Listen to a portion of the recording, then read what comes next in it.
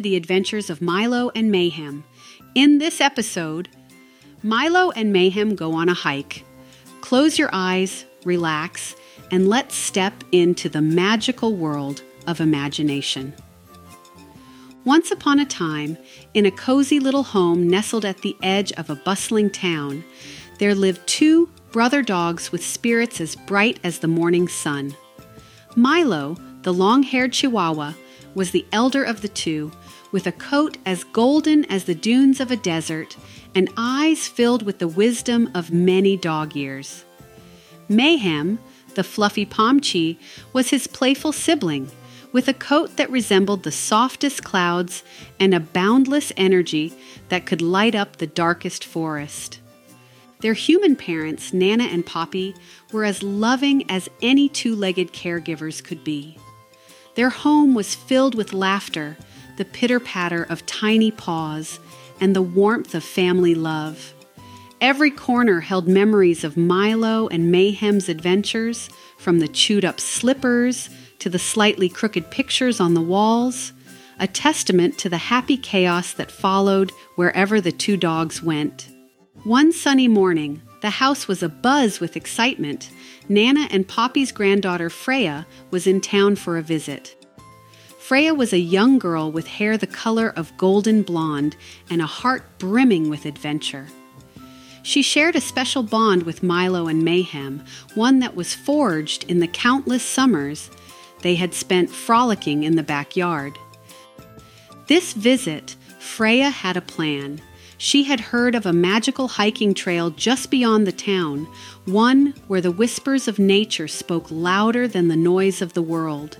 Freya wanted to take Milo and Mayhem on a hike to share with them the beauty of the world beyond their fenced paradise. With backpacks packed and leashes fastened, the trio set out. The trail welcomed them with open arms, its path winding through towering trees and carpets of wildflowers.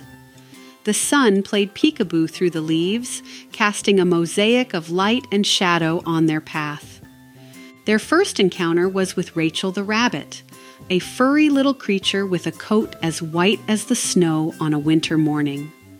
Rachel told them, "I love to hop through the meadows, feeling the earth's heartbeat with every thump of my feet. I am very curious and need regular exercise to stay healthy. We explore our surroundings and may hop around or run quickly in short bursts. A behavior known as binkying, which is a sign of happiness and energy." She spoke of the fresh air that filled her lungs and the freedom that the vast outdoors provided. Further along the trail, a melodious chirping led them to Brian the blue jay, perched high upon an oak, with feathers of the brightest blue. Hello down there. Just look at the skies that stretch endlessly above. I love the thrill of riding the winds and the joy of witnessing the world from up high. My diet includes a mix of seeds, nuts, especially acorns, fruits, insects, and occasionally small vertebrates or eggs from other birds. I am very fond of acorns, often store them for later consumption. We forage for food both on the ground and in trees during the day.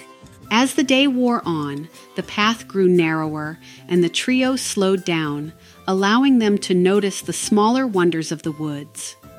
Here, they met Solomon the snail, who, with his slow pace, taught them the art of patience and the beauty of observing the world at a leisurely pace. I cherish the moist soil, the shelter of leaves, and the symphony of raindrops. During the day, I usually hide under rocks, in soil, or beneath leaves to avoid the sun and predators. I move by gliding along on my muscular foot, secreting mucus to help reduce friction and facilitate movement.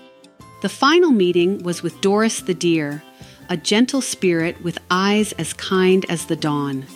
"The forests are my home. There is peace that comes with the rustling leaves and the sanctity of life that the earth nurtured. During the day, especially in the hot midday sun or to avoid predators, I will rest in sheltered areas like thickets or under tree cover. We are very alert even when resting, always ready to flee from danger." With each encounter, Freya, Milo, and Mayhem learned more about the Earth's wonders. They felt a kinship with their new friends and a deeper appreciation for the planet they all shared. As the sun dipped below the horizon, painting the sky with hues of orange and purple, the trio made their way back home, their hearts full of stories and a newfound respect for the world that lay just outside their door. They fell asleep that night under a blanket of stars, dreaming of their next adventure, knowing that the Earth was indeed a wonderful home, and they were but humble guests, fortunate to experience its beauty. And so, Milo and Mayhem's hike with Freya became a cherished memory, a story to be told and retold of the day the wonders of the world came alive and greeted them with open arms. We hope you will join us on our next adventure with Milo and Mayhem. See you soon.